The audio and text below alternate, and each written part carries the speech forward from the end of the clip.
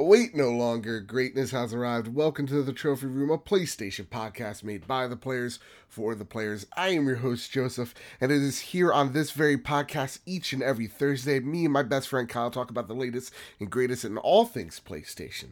So with all that said, with all that out of the way, the greatest co-host, whoever is, whoever will be, Mr. Kyle Stevenson, how are you, sir? I'm doing fantastic.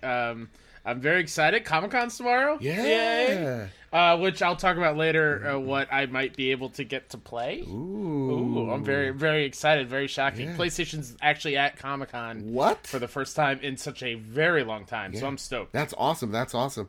I am, if you guys haven't heard or noticed already, I have a sinus infection. It's getting awful. It's literally 2 days before my birthday. I shouldn't have a sinus infection 2 days before it should be illegal.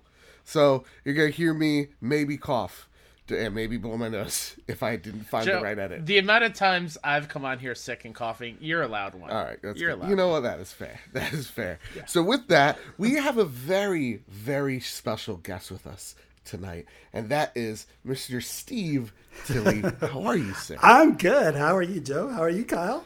I am super stoked to be here, for reals. Man, okay, so Thanks for coming. here's the deal, Steve. I late one night, I get a message from our good friend Sean Capri, and he's just like, I may know someone who has played The Last of Us Part 2. You need to be on, he needs to be on your show. And I was just like, yes, but I'm nervous. Because he gave me the laundry list of stuff that you have been a part of, and are doing right now. And I was like, well, I'm going to know. Oh, dude, come on. Steve's just going to toss me out. He's going to spit on me. Do I have an amazing podcast with an amazing Kyle? No. I am nothing. That's true. That's true. I kneel at your feet. What do you have, Steve? What do you do? Why should our audience get pumped? You know, my parents ask me that all the time. No, I am. I've been writing about video games and talking about video games for probably. Oh man, I don't want to date myself, but probably like 20 years now. Like the first time I got paid to write something about a video game would have been like around 1999. So yeah, 20 years. And I was formerly a newspaper journalist. I worked as a news reporter. I worked as an entertainment reporter. I worked as a tech reporter. And I kind of pulled all those things together while I was working as an entertainment reporter at the Toronto Sun here in beautiful Toronto, Ontario, Canada. And made gaming part of our entertainment coverage. And I always thought it was kind of cool that a major mainstream newspaper was treating games on the same level as like movies and TV shows. We would have section covers about games, and just really cool to see games treated seriously. So that's what I was doing. I was also on a TV show called Reviews on the Run, which is how I met the beautiful Sean Capri and his beautiful wife. And they are beautiful. They are beautiful. They're just great people, and they are like physically beautiful. Well, Sean, I could stare at I have several pictures of him. And I just stare. He's got the dreamiest eyes. Yeah, he does. So nowadays, what I mostly do is I do some game content writing for a very large, well-known tech company that I technically can't contractually mention on the podcast. Okay, that's fine. You know what it is. And I do game consulting as well. So with that, companies will come and bring me early versions of their games. I play them and I say, here's what critics are going to say, because I kind of have been in the mind of a critic for so many years. So yeah, that's me. That's awesome. Nice. That's awesome. Well, do you remember that first game you wrote about, Steve? One of the first games I wrote about was for the Electric Playground website, which I ironically would go on to work for one of their TV shows many years later. It was Samba de Amigo for the Dreamcast. Oh, nice. Yeah. Okay, I remember that game. So that was late 90s, early 2000s. There was probably some stuff before that. That's when I really remember because I was so proud of that review. And then I went on from there and I did a whole bunch of freelance work for Official Xbox Magazine and PlayStation, the official magazine. Not Official PlayStation Magazine. PlayStation, the official magazine. Completely different. And yeah, man, I've just been bouncing all around. It's been kind of a good career. I got no complaints. That's awesome. That's awesome. Well, listen, we have a monumental episode because we only have 3 stories to talk about this week, but they're all humongous. We have Sean Layden departing PlayStation. We have PlayStation Now getting a price reduction cut in half. And then You can listen to Kratos yelling boy on a PC now. What? right? And we're going to have PS4 crossplay. It's been enabled. But before we get into all of that, there's a little segment we like to have called What You've Been Playing. Now, Steve, I'll leave yours to the very end. I got a question for you, though, Kyle. Yeah. What have you been playing, my friend? So, a bunch of Borderlands, and as of 2 hours ago of this recording, I have completed the main story Same of here, Borderlands man. 3. Same here. Guys. I enjoyed my time. Okay. I think it's a pretty good game, besides all the crap that's going on outside of the game, with Gearbox especially. But, like, I enjoyed the guns I was getting late game. It still felt great to just shoot and loot and just... I still think the side missions have the strongest stories there, although I did think the main story got stronger towards the end a little bit, for me personally. I liked the little tie-in at the end. I don't want to spoil anything with another character. I enjoyed that a great deal. And just looking at what the end game looks like, there's a lot of stuff to still do and to entice you to keep going, which I really, really love. Yeah, I just beat it as well. So, like, as a Borderlands fan that you are you happy with what you got at the end of that story? Are you, like, looking back going, and I'm a little disappointed, there should have been a little bit more, I don't like how some things played out.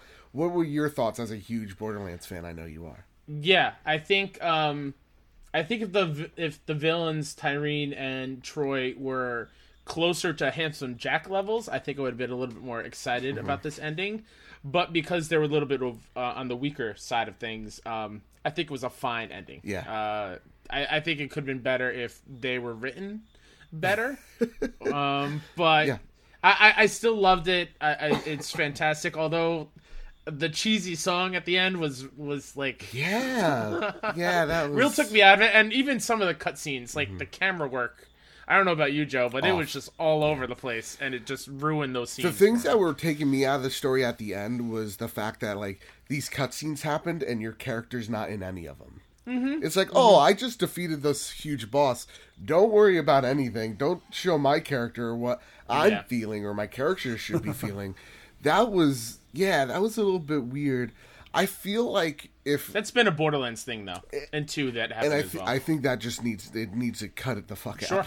Sure, absolutely. But when it comes to, like, the villains, I feel like if they just focused on one and not two of them, they would have been a lot better. Because Troy really annoyed me. He was just an annoying character.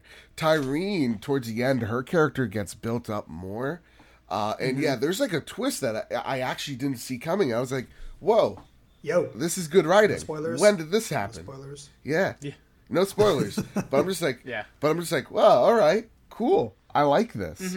And so, I think if that strong ending in that little section there was spread out just a little bit more, or more of the echologues that you collected get a little bit more into it. Which there are some, if you find them, gets into a little bit more of their backstory, but I think there needed to be more there. They couldn't just keep popping on up and just doing the whole streamer shtick. And it does give you a really good thing when it comes to, like, those echoes, because, like, if you want more of the side story and, like, what's really happening, pick those up, because you'll get foreshadows and you'll get some hints along the way and, like, actual character building that, like, makes the game so much better. So, like, a lot of really cool where the Borderlands 2 characters are at now too, if you pick up certain ones, which is pretty cool. Yeah, so at the end of the day, I enjoyed my time with it. I thought the gunplay was great. I felt like we could have chopped some of the beats out. We could have made we trimmed it down and made it a little bit shorter, a little tighter experience. But nonetheless, I enjoyed it. I plan on going back. I know we just talked before. We're gonna platinum this thing. I got 3 trophies left. Oh my god, I have so much more. I have so many side missions, but they're hard trophies. Okay, they're annoying. yeah. With that though, that's gonna wrap up our Borderlands talk. No more Borderlands from here on out. You promise me, Kyle? Promise. Okay. With that, Steve, here's where we get to the first big juicy bit, and now we're going to be talking about your hands-on experience with Last of Us Part 2. You had how many hours? 2.5? About 2.5, yeah. Close to 3. I was one of the last ones to finish the demo. They were kind of like packing up all the stations around me while I still play. Because I'm thorough. Not necessarily because I'm bad, but I'm just thorough. Right. No, that's Yeah. well, that's why like I've been contemplating like, oh, should I do like a Last of Us stream? But I am thorough. Like I check everything. And I'm just like, people will be bored. People will like, be like, why is this guy just crouched for like 30 minutes? But yeah, before we get into it, if you guys want to stay blind and you don't want to hear a gosh dang thing about, The Last of Us Part 2, that is fine. I'll put a link in the description where we can skip and talk about all the news stories we got for you this week. But with that, Steve, walking into this, where are you as a Last of Us fan? Are you a newcomer to the series? Have you fell in love with it like so many other people have? Where do you fall? I'd actually never heard of the game before this. No, I'm just kidding. I finished my third playthrough of The Last of Us this week. Okay. Played it on PS3. I actually played it twice on PS3, and then I played the remaster. I actually started the remaster, but somehow I never finished it. I got about 3/4 of the way through. And then I went back to it this week because I knew I was going to the event. I wanted to refamiliarize myself with the controls and the visuals. So I went back to remastered. And it's like the kind of game you can't just play for half. Like I'm gonna play for half an hour and just like get used to controls again. No, you can't do that. You gotta see what's gonna happen next. I mean, I know what's happening next, but it's the kind of game it's a game where. Yeah, you got to engross yourself. So you're a big fan? No one completes a game 3 times without really liking it? I've played, I played the Left Behind DLC. I've read the comics. I'm all in on The Last of Us. Good. So you're hyped walking in. Yeah, you know what? It's kind of funny because I don't go to a lot of gaming events these days. I'm so busy with other work. But when Sony reached out and said, we can bring down a couple Canadian journalists for this, I'm like, oh, yeah, I'm in on this. I'm not in on everything, but I desperately want to go hands-on with this game, and I want to talk to the Naughty Dog guys, and I want to like get a sense of what this game's going to be about, because all we've seen so far are the sort of gameplay demo trailer thing from E3 last year, and then the other trailers before that. So here's the difference now, walking into this.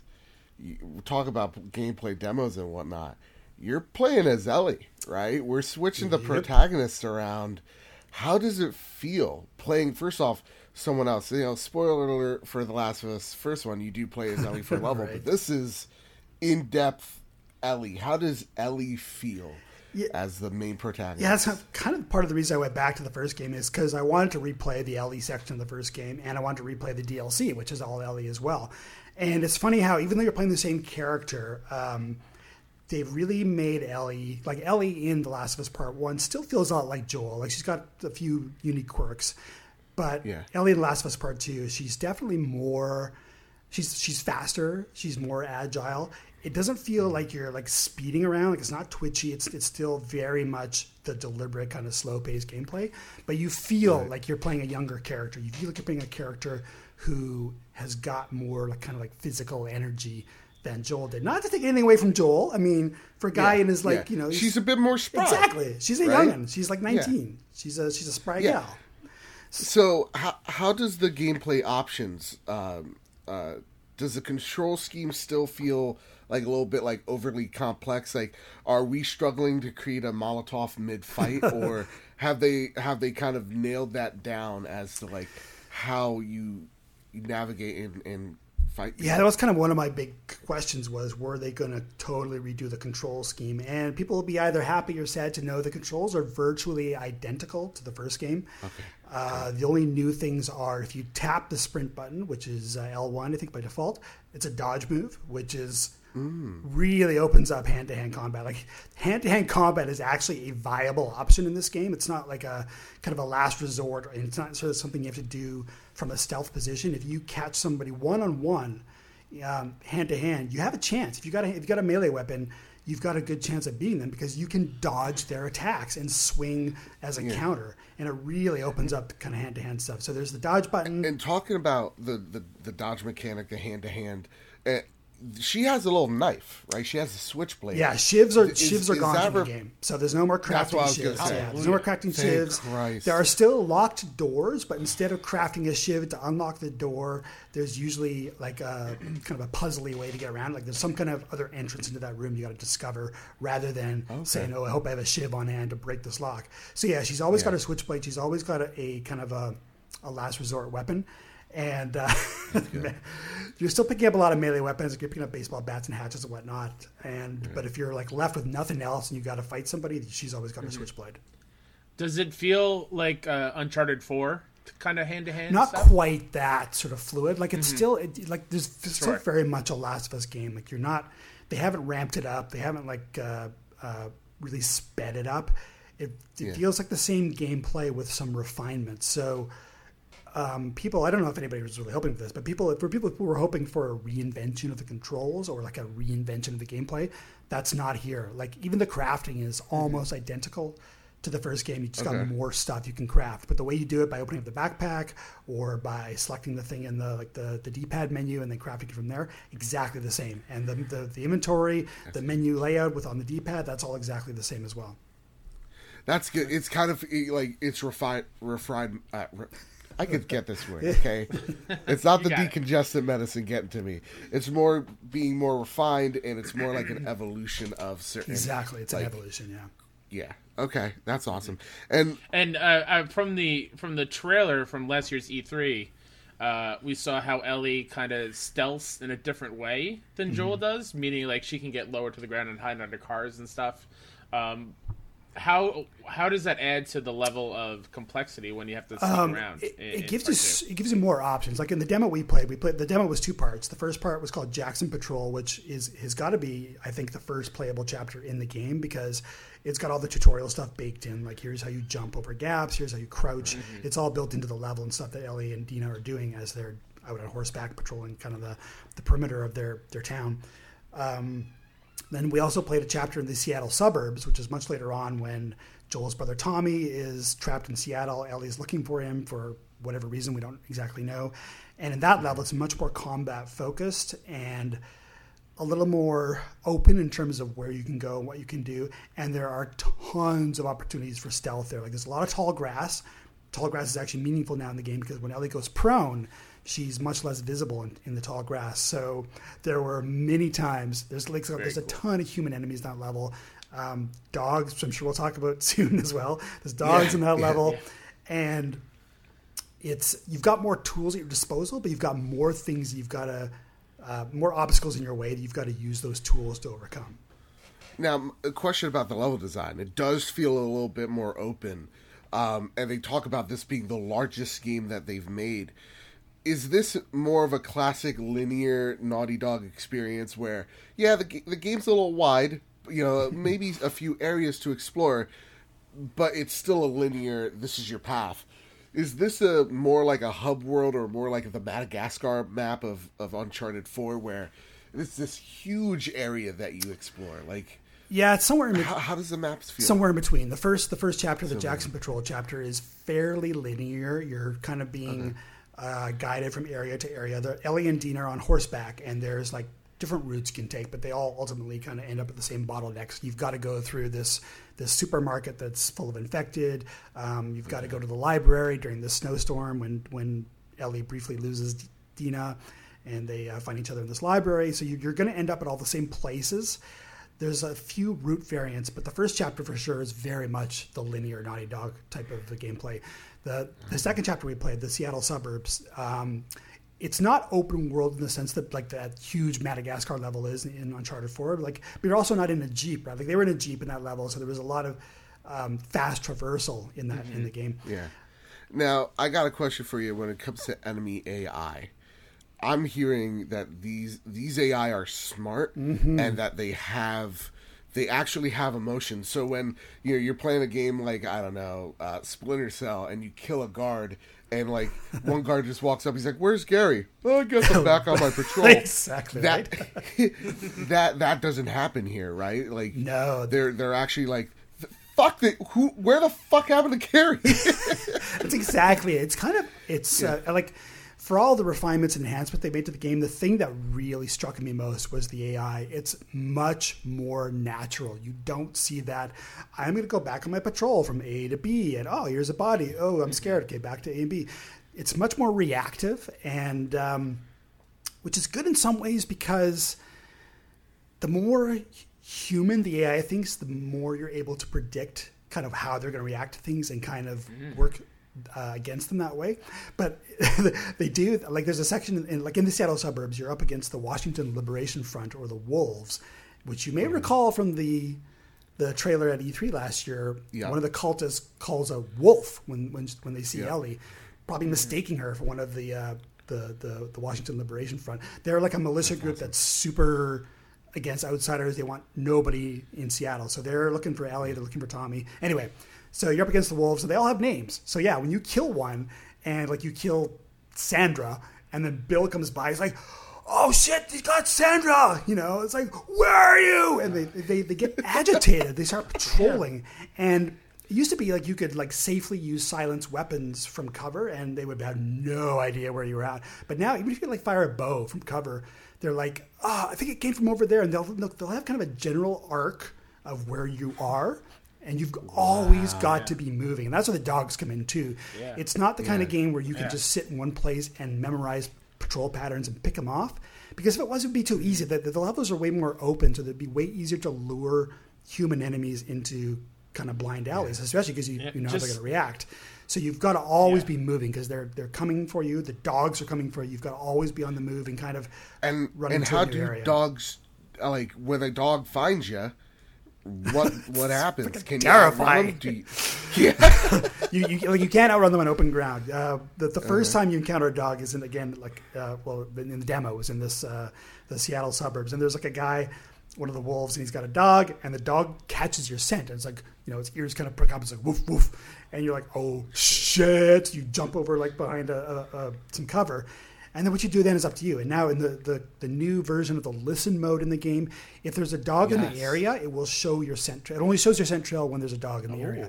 But if there's a dog in the area, it will show your scent trail. It will show if the dog crosses your scent trail, it knows where you are, and it will follow that trail to wherever you are. So you've either got to put a big amount of distance between you and the dog, or throw something in the opposite direction to distract the dog, which works much the way it does with human enemies. Or you got to kill the dog. You know what? I got to say, I can kill people all fucking day long in video games. I don't care. Bob, Charlie, you got names. I don't care. I'm going to murder you because it's you or me. But the dog didn't ask to be there. The dog didn't sign up for this. It's just doing whatever it's told. Yeah. And I feel terrible about killing dogs in video games. I felt terrible about killing the dogs in this game, but they are such a big threat to your stealth ability. You've got to pick off the dogs kind of as soon as you can separate them from their handlers. And let's now, talk. Listening. Sorry, Joe. Just listening to this, I am stressed out. And so, like, I can't imagine actually being in this and stressed out. But like, is that the humans are obviously a step up from the first game and pretty much any other human AI. Does this affect your way? Like, knowing that they know, you kind of said you don't care, you'll kill humans all day long, but knowing like they know each other's names and like, oh shit, and like they have dogs, is this going to like move you to like a more pacifist route where you're like not going through and taking everybody out? I joke about it, but it's funny. It's I don't know how they do this because your interactions are so brief. They're just little flashes. But like the wolves, they don't just feel like evil bad guys. They are fighting for a cause. They are protecting their territory. They're doing it in kind of a shitty way that's really mean to other people. But they're not necessarily bad guys, at least from what I know so far. And they're just doing what they're doing to survive. However, I also think if they see me first, they will kill me, no questions asked. They're not going to give me any kind of mercy. So there were times, and maybe I'm just a psychopath, but there were times when I killed Charlie, and and Betty would come by and say, Charlie's down, they got Charlie. I'd be like, you're fucking right, I got Charlie. You're next, Betty. Get over here. It's you or me. Yeah, so, dude, all right, real talk. I totally get that. I will probably do it the same way. When the apocalypse happens, we're getting Steve pronto. We're going to Canada. We're getting Steve. He's going to be our fucking leader, all right? We'll make our own version of the wolves up there in Jesus Christ. Yeah, man. That's interesting with the dogs. And you talked about the stealth mechanics. There's like something called like a heartbeat like type of system is in place as well, where like you get to know when people are nearby by their heartbeat or something like that. Am I correct? I don't know. Like the detection system seemed to be very similar to the first game, in that you get this kind of like, it is sort of a, like now that I think of it, it is sort of like kind of a whooshing heart noise, but it gives you the same, like if you play The Last of Us Part 1 and there are enemies nearby that aren't in your field of view, you get that kind of gray tinge on the edge of the screen. Yeah. I believe, and I don't remember seeing this myself, but I believe they're saying now that if the tinge turns red, that means the enemy spotted you. But it's still very similar. It's kind of that peripheral right on the edges of the screen, cool. That kind of tinge that tells you there's somebody you can't see right now, but who can see you.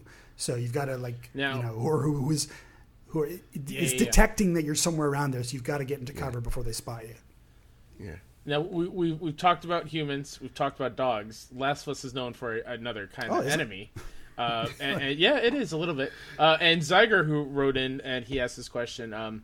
Can you attract clickers to humans in an easier sense than the previous game, or were there any opportunities for that? Yeah, in the demo there really weren't. Like I remember in the Left Behind DLC, there's a couple moments where you can really use the clickers and the humans against each other, but they kind of naturally fight each other anyway. You just have to sit back and wait for it. There's no point that I remember. Like in the first part of the demo in the Jackson Patrol chapter, there are no humans. It's just infected that you encounter in like the grocery store and other places in the level.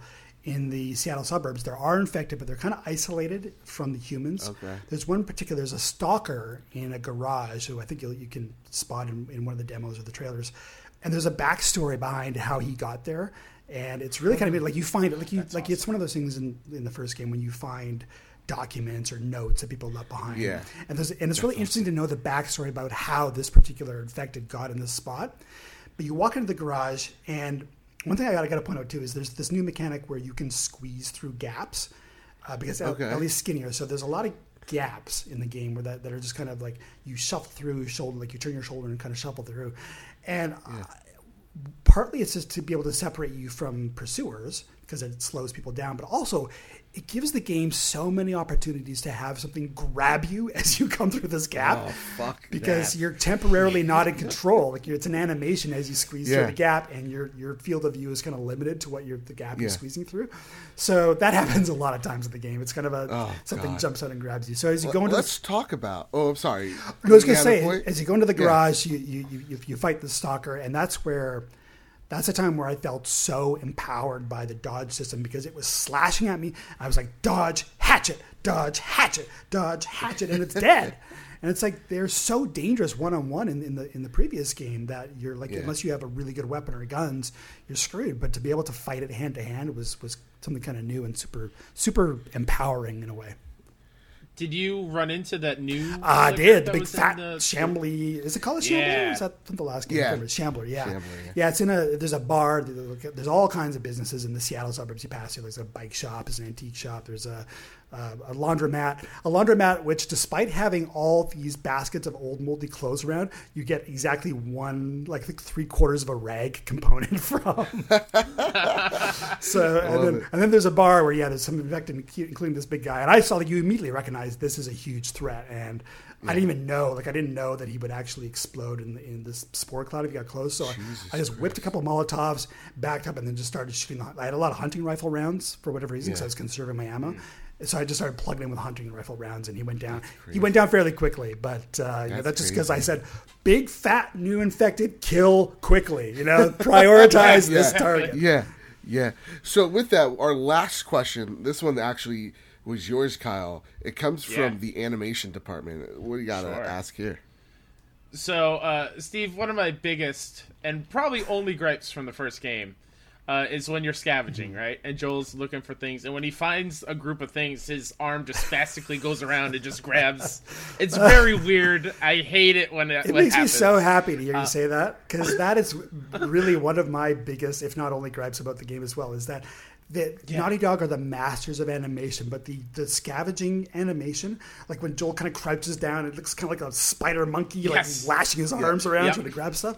It drove me crazy. It's so immersion breaking. I am happy to report, because I looked for this. I specifically looked for this. I'm happy to report that Ellie's scavenging animations are much more natural. Even when things are down low, she kind of crouches and picks them up rather than doing the squat and flail kind of move. So the way she picks stuff up is more natural. Just the way she uses the workbenches is much more natural. Everything about the animation has been refined to make it look more kind of natural and realistic, and that includes the scavenging animation. So at the end of the day, walking out of that event, do we have ourselves, because like the big conversation at the end of the day is Cyberpunk versus, we always have to compare things, we always have to get things head to head. Right. So is this all of a sudden like the game of 2020 contender for you? Was it that revolutionary for you? You know what? I'm gonna say it was not that revolutionary, but the thing is, the bar set by The Last of Us is so high. Like, it's so high, and that game was something new.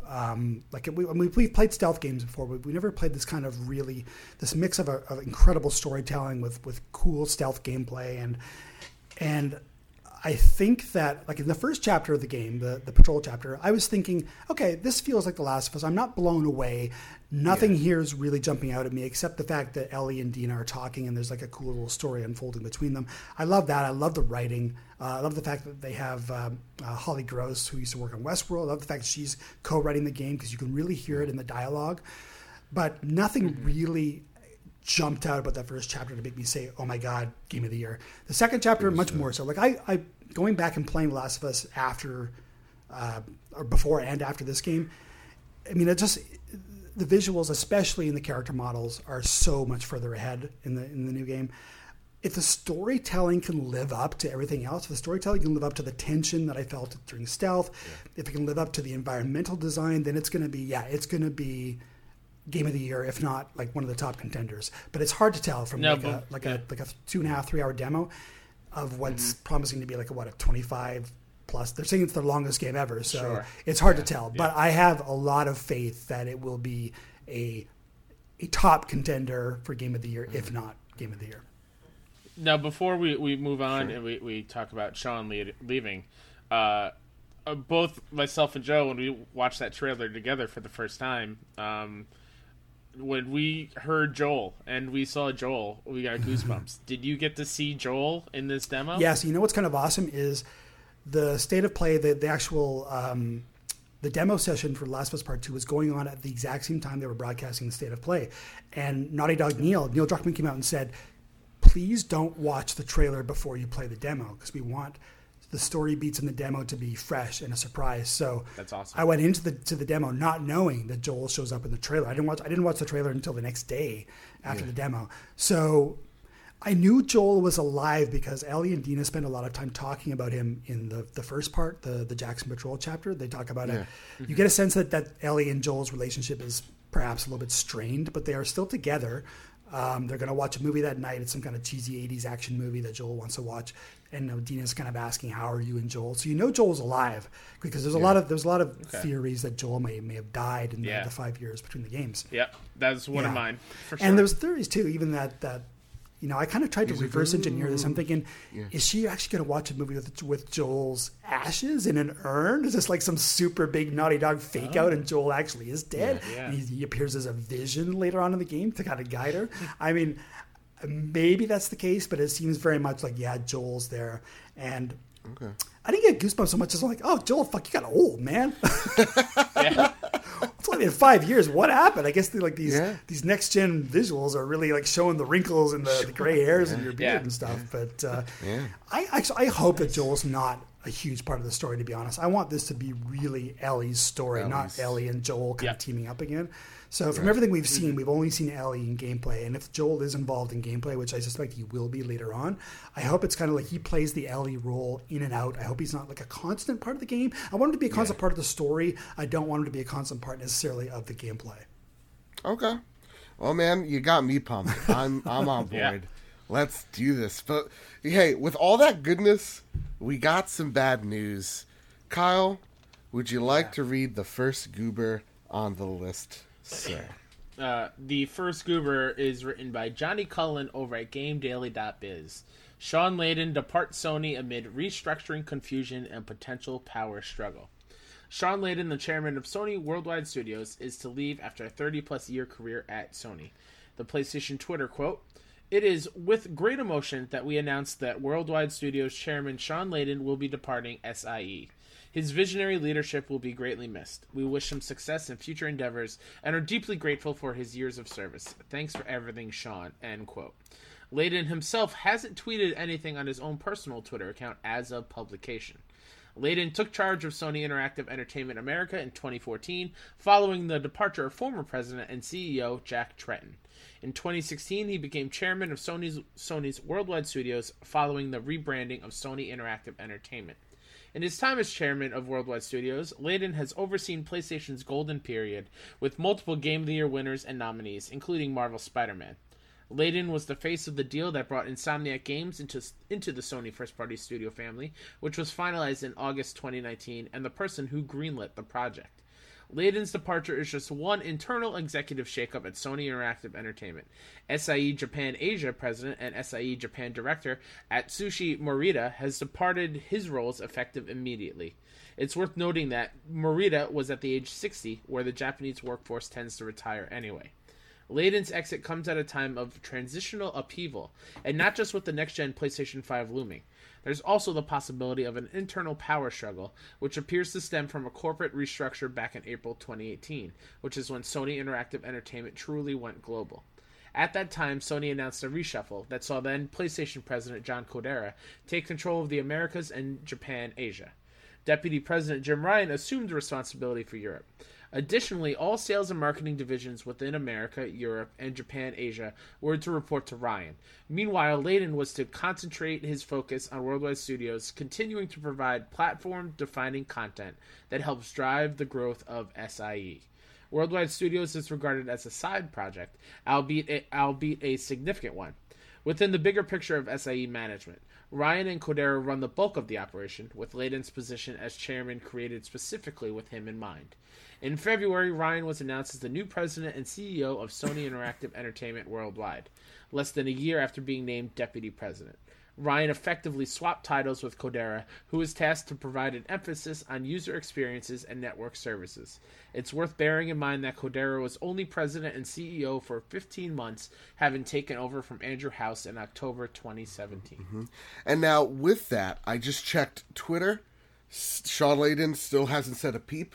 He is liking a whole bunch of people going like, best of luck, Shawn, but not said anything. Oh, that's interesting. We have a question from Joshua Miller that asks, are you at all concerned about the leadership for Sony going into the PlayStation 5, since the ones that helped the PlayStation 4 succeed, as such as Nick Sutter, Andy House, who I steal his mail on occasion, Jack Tretton, Adam Boyes, and now Shawn would never lie to me, Layden, have moved on. So you talked a lot, Steve. I'm going to let you rest for a sec here. Kyle, I'm going to throw this right back to you, because you gave me pause for concern. You were scared by all this news. Yeah. Having read all that, are you still concerned? A little less after reading this article, knowing that that there were other people in place to kind of take over, and his spot was kind of in limbo, but still pretty concerned. I've lived through the PS3 era. I know how bad PlayStation was. It was not great. Right. And seeing them just kill it during this generation of the PS4 and PSVR and RIP Vita, but it's scared that the face that we know, that the public really knows, Shawn Layden, is gone, and it's scary. I don't want to go back to PS3 era Sony. I don't want it, Joe. Well, listen, I get it. No one wants that. Steve, what do you feel though, man? Like, are you as concerned that he's going to hit you again? What's the deal here? I think Sony's been pretty good in choosing their leadership over the years. Mm-hmm. I interviewed Jack Tretton a bunch of times. I interviewed Shawn Layden a few times at E3. Shawn was always really uncomfortable with the public-facing part of the role. Like, he was really awkward on stage at E3. He was kind of awkward in interviews. But I got the sense that he was, he's well-respected and well-liked. I didn't even know there was all this internal shit going on at Sony until this story broke this week. I didn't realize there was all these background shenanigans going on. So, I mean, it's tricky waters right now. Like, they're coming off being the top console of this generation, and that is momentum that they can carry into the PS5 era if they don't fuck it up. And I think having a leadership change right before you're about to kind of introduce the PS5, which is probably going to happen in the next few months, it's not. It doesn't send a great signal. It does make me a little concerned about what's going on behind the scenes at Sony that would lead to this kind of shakeup.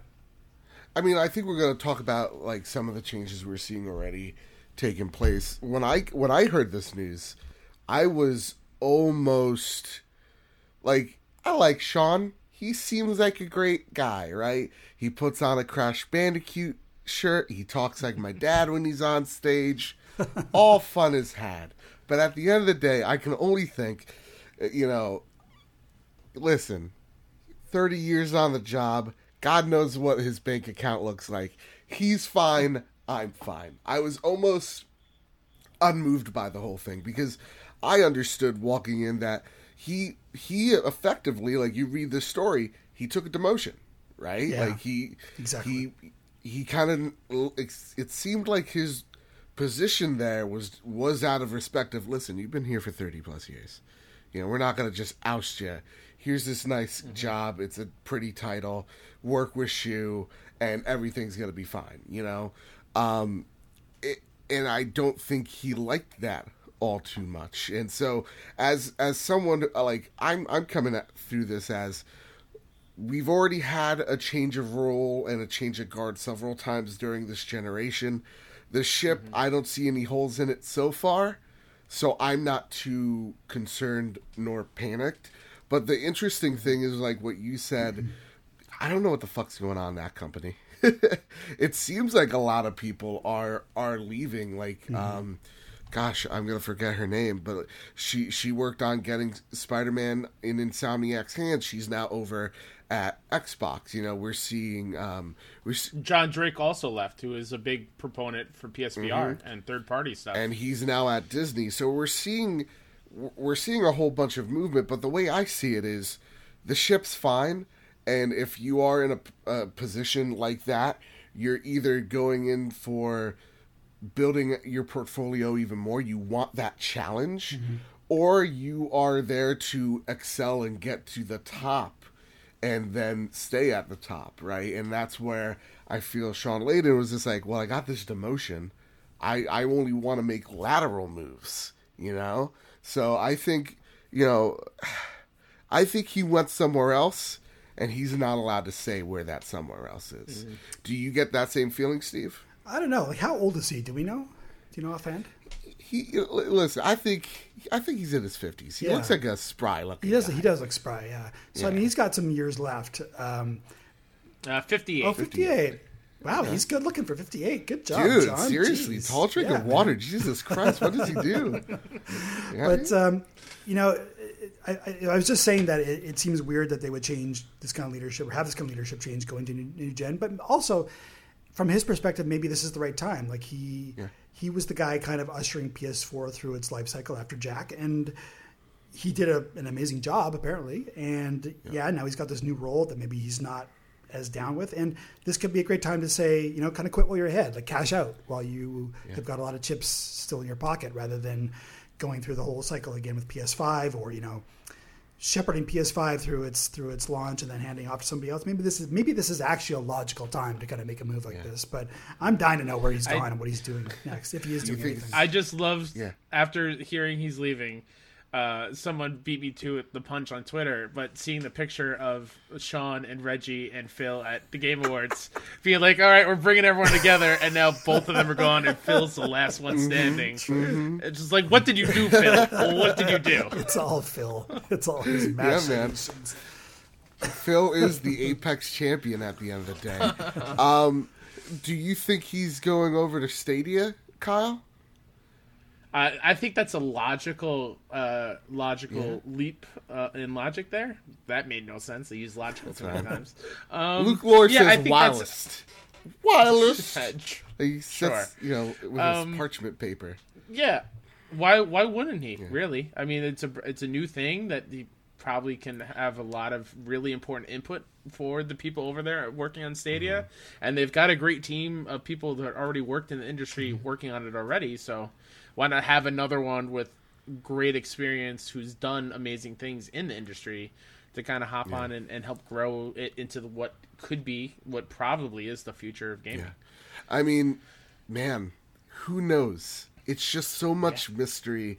Again, it doesn't freak me out. It doesn't get me nervous. It just gets me perplexed. The only thing I get nervous with is who's going to fill his role. Because the next, I don't want PlayStation games to look like Xbox games in terms of we're about to just talk about it, but PlayStation Now just dropped in price to $10.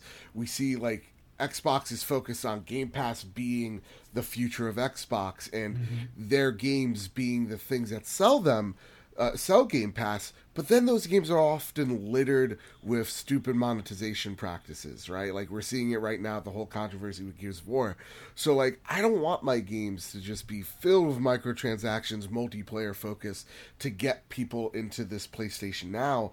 I want my narrative-driven, narrative-focused, single-player games, and that, at the end of the day, is the only thing I truly care about. But before we go on through, anybody got some last words, or shall I continue on to our next bit of news?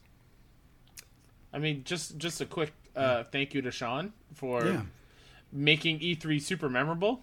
Some of my favorite gaming moments is him on stage introducing some really cool stuff afterwards, like him with the God of War orchestra coming out afterwards, or the Crash Bandicoot announcement.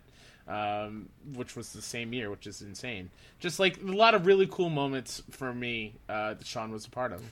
Hearing him talk at PSX when I was there was amazing, and just hearing his mind for the industry, it's fantastic. So thanks, Sean, for growing PlayStation into what it is now. Yeah, same. Awesome.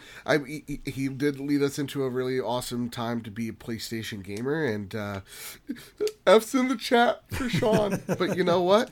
Shu had to do what Shu had to do. A soul for a stone. I was just about to say, push him off that cliff. Shu, don't leave us, Shu. No, don't. Don't you dare. Leave us, Shu. You can provide way too many gifts. But with that said, let's get into the next story. Kyle, please take it away, sir.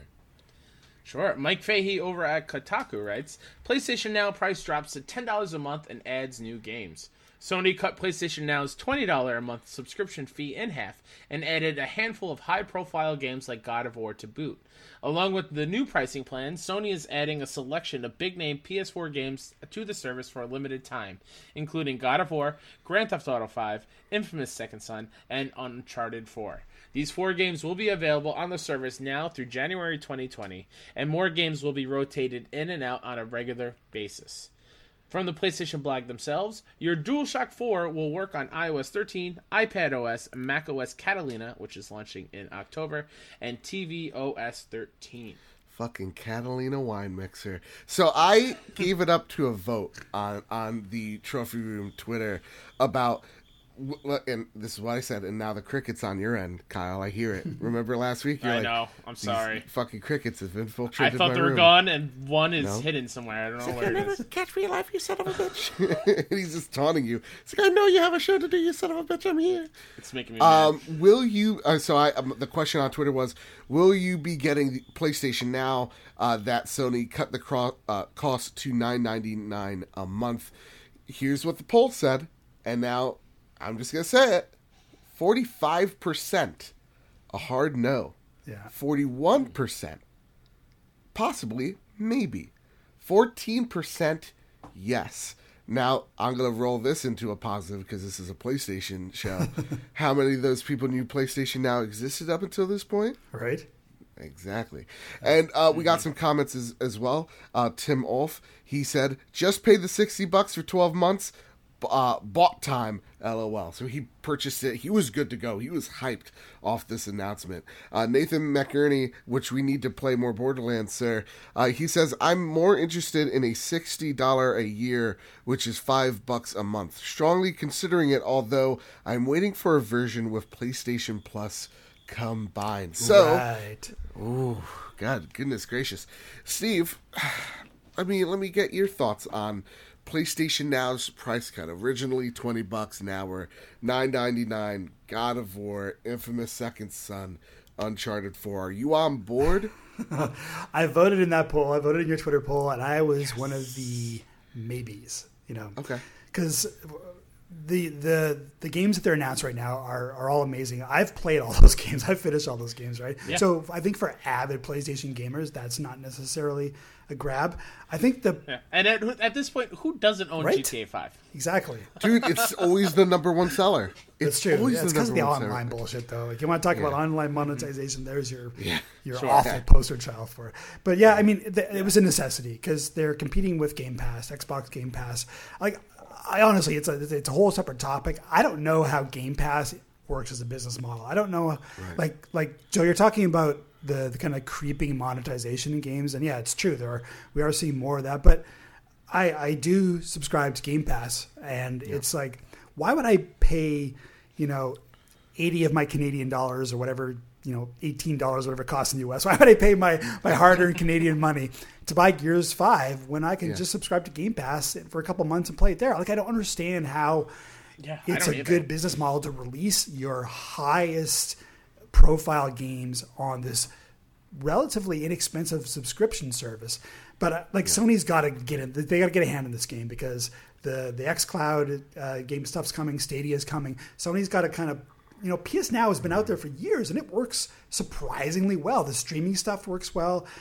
I always go for the download option if that's an option, but the streaming stuff works shockingly well on PS Now. Joe, like you're saying, I don't think people even know about it. I don't think people even heard about it before this price drop. So price drop was a necessity.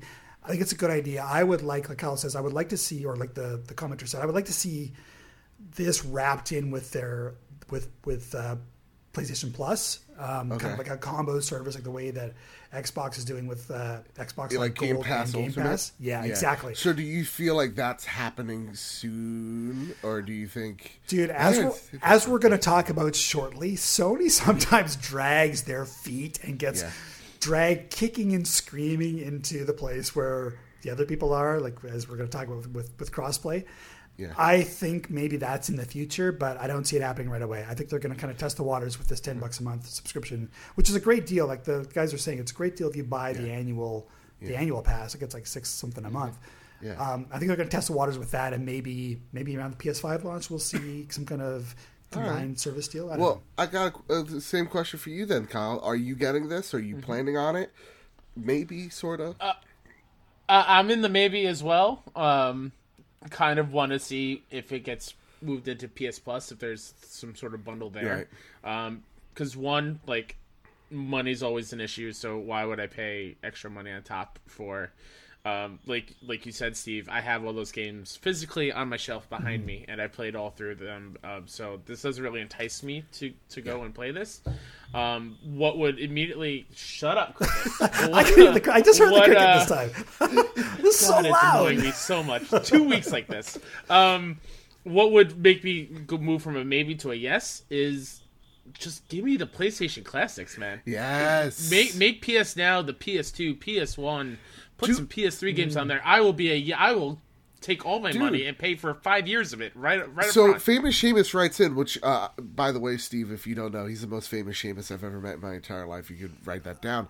He says, so with the PlayStation Now price cut, making it the same price as Xbox Game Pass, how do you convince people who can't afford to get both to get PlayStation Now over Game Pass? Dude, I think that's a terrific way of getting people over. PlayStation has a terrific library. Oh my god. And what a way to get them to come out. All these people that bought PS4 and that's the first PlayStation. Yeah. Hey, look at our history, our lineage of what makes PlayStation. And then they Here it play is, it and PS they're like, Now. Fucking Apex game? We're good now. Yeah, exactly. But no, like, people freaked out. Look at Nintendo Online, right? Yeah. Oh boy, he's Nintendo Online's the last kid that gets picked for kickball, right? Can't run, stubby little legs. That kid's going fucking nowhere in the kickball profession. But like, he just goes, "Hey, I got Super Mario World. Everybody's re-upping, right? We got a SNES Online Classic. We got 20 games, 5 of which you're gonna play. One of them maybe for more than 15 minutes. But you buy it because." Damn classics. I think that's a terrific move. Steve, what do you think? What is that thing that will be like if you're on the fence or you already have both? What's that thing that'll push you? Yeah, I mean, Nintendo fans are a different breed. You can't really compare them to anybody else because they will buy the same game, the same system 15 times over. You know, they're just like what Alfred said in The Dark Knight. Some people can't be bought, bullied, or reasoned with. Some people just want to buy the same game over and over and over and over again. Like I think what Sony really needs to do is like the cricket agrees with me. I think what Sony needs to do is just really hammer this, get this out there, market the shit out of this, push this in front of people because again, PS Now has been out there for ages and has worked great for ages, and nobody, I don't know anybody besides me and my buddy Joe, my other buddy Joe, who introduced it to me and said it works great. I don't know anybody who even knows it exists. It's they've really got to tart it up, put it in some nice clothes and put it on the stage and shine a spotlight on it and get people invested because there are some great games in the library. There are some great games being offered with this thing, this introductory thing, and there's going to be hopefully great games every month. I still think, and you guys are going to crucify me for saying this, I still think Game Pass is the better deal. I still think absolutely. you're getting more bang for the buck with Game Pass, Xbox Game Pass, but I think Sony can definitely make a PlayStation exclusive analog to it, and bringing these particular games in is a pretty good way to start. You know what I think? I think that Cricket bought 2 years of Nintendo Online. He's so mad about it too. I thought I was going to be able to play Mario Kart with my friends and have voice chat. Hey, can you play Punch Out on the PlayStation? I don't think so, pal. He's like the newsboy reading headlines out on the street. Read all about it. You suck. 3 nerds on the internet talk shit about Nintendo. With that, let's get back. Let's get back on this train here. Game Pass is still the better bargain because you're getting their first party games day and date, right. And PlayStation can't do that because of the type of games that they're putting out, single player focus. And to me, I'm of the mind of it's cool that Game Pass is there and it exists. I love Gears 5, think it's great, but those games are a different type of game. And I'm fine with those games. I don't want PlayStation going, you know what? God of War has multiplayer again. I don't want that. I don't want that whatsoever. Just shoehorned multiplayer experiences. I want experiences that truly matter. What I would like is to have games like Ready, Set, Heroes or games like Concrete Genie or Medieval. These lower tiered games be maybe day and date with the PlayStation. Yeah, that's a great idea. Lineup because these games don't get enough love. Yeah. Where first off, where was this at the State of Play? Yeah, it's weird. Maybe they didn't want to pull focus away from The Last of Us. I don't know. It seems like it's really it just weird doesn't to make this sense. announcement a week later. Yeah, because I'm nothing's gonna pull. Maybe that's just the fact of Last of Us is going to pull from this announcement, but that could be. Yeah, I don't know. I feel like what they're going to do with this is they're going to Cinderella this bitch, put some glass slippers on it, just put it out on stage with the PlayStation 5 reveal. There's going to have some type of functionality. Let's just hope. Praise be the shoe that this is the case. It gets some PlayStation 1 classics in there to sell this thing day and date, and that's what they're going to do with it. But with that, Kyle, let's get to our last story on the list. And holy crap, I just looked at the time. We've been talking for this long? We've run a little over time. I was concerned. I was concerned about time. Kyle, what is the last story? Stephen Tailby at Push Square writes, Sony's PS4 crossplay program has reportedly moved out of beta. Last year, the company announced a major policy change with regards to crossplay, stating it would be trialing the service in beta form with Fortnite. Over the last 12 months or so, this beta has remained in place as far as we know, and a handful of other games have been allowed to bring crossplay to PS4. Now it seems that Sony's beta stage of crossplay is officially over. A new report from Wired says PS4's crossplay beta has come to an end. While it's not announcing the news explicitly, the PS4's crossplay efforts have officially moved out of the beta stage, meaning that the console can support crossplay and any titles that studios provide the functionality for. It reads, quote, this month's Call of Duty Modern Warfare may be the first major title to take advantage of it at launch, and likely won't be the last, end quote. So after an extensive beta, it sounds like crossplay is now all systems go on PS4. Oh. This quote, no, you want to do the show? No, you do. Okay. This quote out of the Wired article from Jim Ryan, quote, "The track record of the incumbent platform winning the next time around is not a great one," Jim Ryan says. "So the major thrust of my executive energy is to avoid complacency." I love that. Yeah. So this is why I'm not too concerned, right? And it's weird. It's not getting... Sony's not putting it on the blog that crossplay is coming or has arrived on the PlayStation 4 platform. It's out of beta. Now it looks like, starting with Call of Duty, all games going forward will have the option of having crossplay integration with it. But this quote from Jim Ryan has me not too concerned about PlayStation going in the future, saying, the track record of an incumbent platform winning the next time around is not a great one. I love Phil Spencer, and I like the Kumbaya stuff. But what I really do love a lot more is someone really saying, putting like the line in the sand, going, it's about winning. We want to be number one again. All right, Phil Spencer, you get your mosh pit of happiness out of here. This is, it's kind of like the dad coming down on the hippie son. It's just like, no, you're gonna wear a suit and a tie. God damn it, this is what it's all about, and it's not about being complacent. So, Steve. Jim said some dumb things about crossplay in the years. Seems like he's finally come around. What are your thoughts on this news?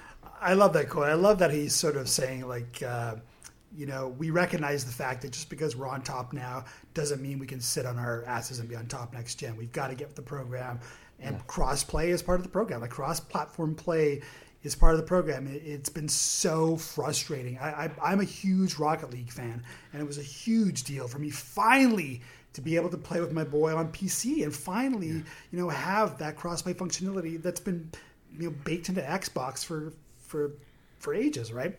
Yeah. So I'm glad they're finally coming around on this. I don't think it's going to hurt them. I don't know why they hesitated so long. I know there was a concern that we don't want people, buying DLC and other platforms and being able to play with people on our platforms because we don't get any cut of that.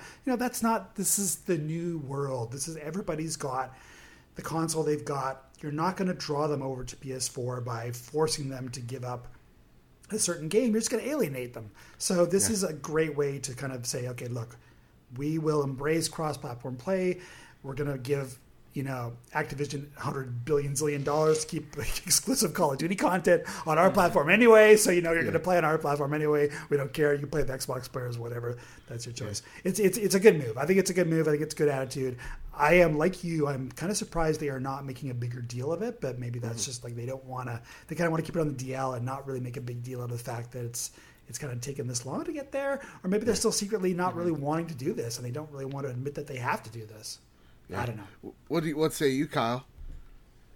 Yeah, I think this is good. Definitely is confusing why we're getting all of this stuff so quickly after the state of play. Also, it's really weird timing with Sean leaving. Yeah. That now we get two really big PlayStation centric type of services.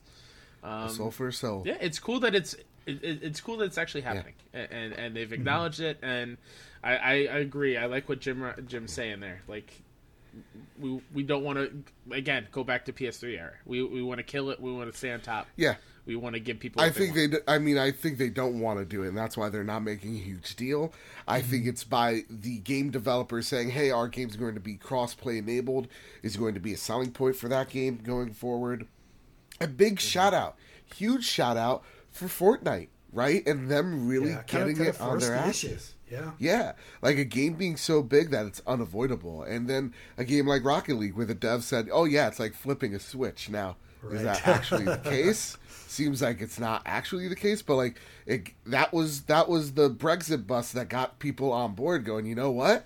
It is like flipping the switch and getting Sony off their ass. So yeah, I love this.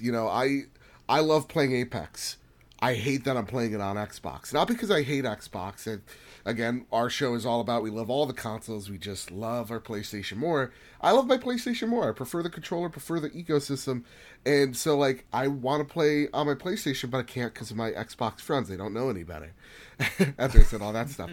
But, like, that's what I want to do. I want to play on my platform of choice with the game that I choose. And just because we bought Call of Duty, but we played it on, different platforms, shouldn't mean that we're segregated by the console we bought. It's stupid. Bought the same game. So it's awesome that Jim Ryan wants to do this. Seeing the big two, being Google and Microsoft, being so open about cross saves and cross progression and cross play. It's awesome that Sony's like, okay, so shit's going down. We don't want to Xbox One launch this shit going into the next gen. We got to be smart. Let's fix this boat now before we head out into the open ocean. And I really love that line. That's what gives me faith. Jim Ryan said 2 years ago, "Oh, we want to do it to protect the kids." We don't want to do it to protect the kids. That's what any politician or business person says when they have to do anything. So it's always for the kids. So, like, yeah, I understand people are pulling his quotes and, certain camera angles when mentioning Jim Ryan. But, like, this is an awesome quote. This is an awesome move by Sony. I'm all on board. But, Kyle, I got a question for you. Yeah. And Steve, what's up? Are you holding on to something right now? Oh, boy. Yeah, I'm going to try to do the voice, and I'm sick. I'm sorry. Okay, well, I'm ready. All right. Prepare the drop. Each and every week, PlayStation drops the latest and greatest in all things games onto the PlayStation storefront. The only problem is that there are way too many awesome games to list off. So instead, each host picks a game of their choosing and why you ought to play it this week. Now, you might have seen on the audio version, I kind of like Hillary Clinton the air. I did like this little thing with my hands. I tried to catch a gnat because it got in my face. All right? I had to just say it. I'm sorry. I'd much prefer the net. My pick this week, I'm not doing the voice anymore. People hate it. Joe's pick. That's me. Ready, Set, Heroes. Go from zero to hero in this fast-paced multiplayer dungeon crawler meets epic arena brawl. Choose your character, then race through random dungeons to slay monsters, dodge traps, and collect tons of loot to power up. Whoever reaches the end of the dungeon first triggers a victorious winner-take-all arena brawl. This is dope. This is a PlayStation game. It's also on the Epic Store. It's awesome. Crossplay enabled. It looks awesome. It's in a weird place to land, and I don't know if it's going to get the love, but go check it out. This was on one of the first State of Play. I think it was the first State of Play. Yeah. Kyle, what was your pick? My pick is A Whole New World. That's whole without the W, H-O-L-E. The Vita lives because it's for the Vita. The city is being invaded by monsters from the upside down world. You, the potion master, must defeat evil all alone with no tutorials or easy mode to assist you. You'll have to rely on the help of Fae, your companion fairy, and your potions. Defeat gigantic bosses and acquire their powers. Strictly pick this just because it's a Vita game. Gotta show it love. And Steve, You're still making Vita games for real? Is this for real? Dude, Yeah. I know. I keep telling him week after week, it's dead, give it a break. And he's just like, nope. Is it dead? Does it look dead? Ask to Sean you? Capri about his Vita. right It's here. dead. It's dead. It died. I honestly didn't know they were still releasing games for Vita. That's Yeah, I didn't either. That's why I picked go. it. I hope all 12 of you enjoy it. 12. You're being too generous. Steve, your pick is a little different this week. Well, you guys said, because I'm like a guest, I'm allowed to bend the rules a little and pick something coming out next week. Is that right? Can I still do this? Yeah? Yeah, Okay, yeah, I'm go doing for it. Yeah, You cut out a little bit, but that's fine. Go for it. Oh, I'm sorry. So, yeah, what I'm looking at is Concrete Genie coming out next week. Yeah, I had a chance to play through a big chunk of it at E3 last year, E3 2018, and I just fell in love with it. Like, it's a beautiful game. It's about a kid who's bullied and how he copes with this by interacting with these sort of magical graffiti painting things. So it's got some it's got some platforming, it's got some puzzle solving, it's got some like kind of stealthy enemy avoidance, and it just I'm a sucker for an indie game that's trying something new. Yeah. I'm a sucker for an indie game that's got a real heartfelt message behind it, which this really seems to have. So yeah, I'm stoked for. I just actually got my review copy or my that's copy awesome. just like yesterday. Haven't had a chance to fire it up, but if this show ever ends, I will I will be hopping on my PS4 to start playing Concrete Genie for sure. Well, let's end it with our last segment called Andy's. No, I'm not going to steal Andrew House's snail mail. No, not going to do it. See, usually, Steve, I break into Andrew House's house each and every week. I steal his mail, sometimes a vase, sometimes I fake to be Andy himself. I make the kids call me dad. It's weird. It's a real power move. very weird. But still, I'm not going to do that this week. Instead, you know what? Sean would never lie to me, Layden. He broke my heart. He lied to me. He said he was never leaving. So I broke into his house this time. See how he likes it. A little burglarize. And I took his mail. And only one piece of mail. Only one. And this comes from the Game Baron. He writes in, Naughty Dog has planned for the... What does Naughty Dog have planned for their canceled Last of Us multiplayer? All new IP based around similar gameplay mechanics, an add-on at a later date, separate multiplayer games set in the Last of Us world, sold separately, ? What becomes of the Last of Us multiplayer? Now, Naughty Dog's come out, they're saying that they're holding it off for a later date because this game is so big. So my question here, kind of working around Game Baron, is this going to be a DLC sold separately, or is this going to be included? What do you think, Steve? I know this Game Baron guy. He's quite notorious in Toronto. Apparently likes cats a lot. I don't know why. I actually think, actually, Bruce Straley, who was formerly a director at Naughty Dog, has been tweeting about this week. It's kind of funny because he threw out kind of a cheeky tweet about how Naughty Dog was trying to lure him back to finish the multiplayer. And people got all upset because they're talking about canceling the multiplayer. Straley says he's actually seen what they're doing with multiplayer, and he says it's super ambitious. We're going to love it when we see it. I think what they're going to do is kind of the same thing that they're doing with the single player. They're going to take Factions, which was far and away one of my favorite multiplayer experiences on the PS3.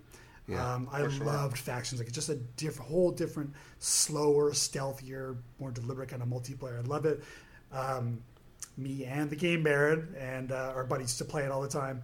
So I think what they're going to do is they're going to expand it, Factions, maybe add some new modes. I think the popularity of Factions might have caught them a little bit by surprise. Like, there are still people playing it today. Yeah. And I think they said, holy shit, we got this actually kind of cool, unique multiplayer component. We got to do this for The Last of Us Part 2, but then the single player thing grew out of control. They've got to, they locked in this release date. So I think what we're going to end up seeing is it'll be a free add-on for anybody who's bought the game. I don't know if they're going to go like the Uncharted 3 route and make it a standalone thing you can just play. Maybe later on, like they did with Uncharted 3. But I think what they'll do is release it as an add-on for anybody who owns The Last of Us Part 2. I hope that's what they do, because I'm dying to play the game, but I'm dying to play The Last of Us. I'm trying to play through Ellie's story, but I'm also, once I'm done Ellie's story, and I'm kind of glad, actually, to be honest, I'm glad they're not coming out at the same moment, because I want to focus on Ellie's story. I want to focus on this insane experience they've developed and not be distracted by, oh shit, man, I got to get in Factions, I got to start leveling up, I got to start, I got to start feeding my community and shit. I got to get some cans of food, or Bill's gonna die. I'm okay with leaving that until later on and focusing on that at a later date, if that's what Naughty Dog needs to make it amazing. Dude, just the same here. Just take your time. I think this is definitely going to be something introduced with the PlayStation 5. I really do feel like it's that. That's like more than a year away, though. You think it'll be that long? I think so. Or maybe in the summer months when things have kind of died down. One of the two. I think this is definitely something that they want to take their time with. This is a baby to them. So I think they want to make sure that it is the best looking baby they possibly ever could make. Kyle, what do you think before we head on out her? Yeah, I agree completely. I think it's going to be something down the line.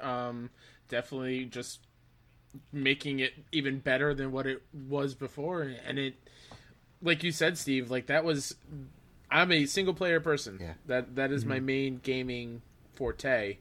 But Factions kind of hooked me for a little bit because of how different it was. Yeah. So I'm excited to see what they add to it. How do they refine it and still keep that uniqueness about it. And if that means not try to shoehorn it into this already huge game that's on 2 discs and the biggest game that Naughty Dog's ever made, I'm totally okay with it. You know what they're going to do? They're going to make it part of PlayStation Now. And with that has been the Trophy Room this week. But before we head on out, Kyle, what would you like to plug for us, sir? Well, before I go all Ellie and find and kill every last cricket, you can find me at WhoDatNinja73 on Twitter. My show all about the kind of funny community called Best Friends Talk Funny at BFS Talk Funny on Twitter as well. Listen to wherever you listen to podcast services. My Kinda NYC podcast, where we just talk about nerdy things, is at $Pod. But before we go, I said earlier, tomorrow's New York Comic Con. If you're there, you see me, come say hi.